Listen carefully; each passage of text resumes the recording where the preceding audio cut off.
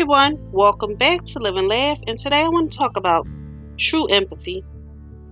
Be wide open to the plight of others unlike yourself.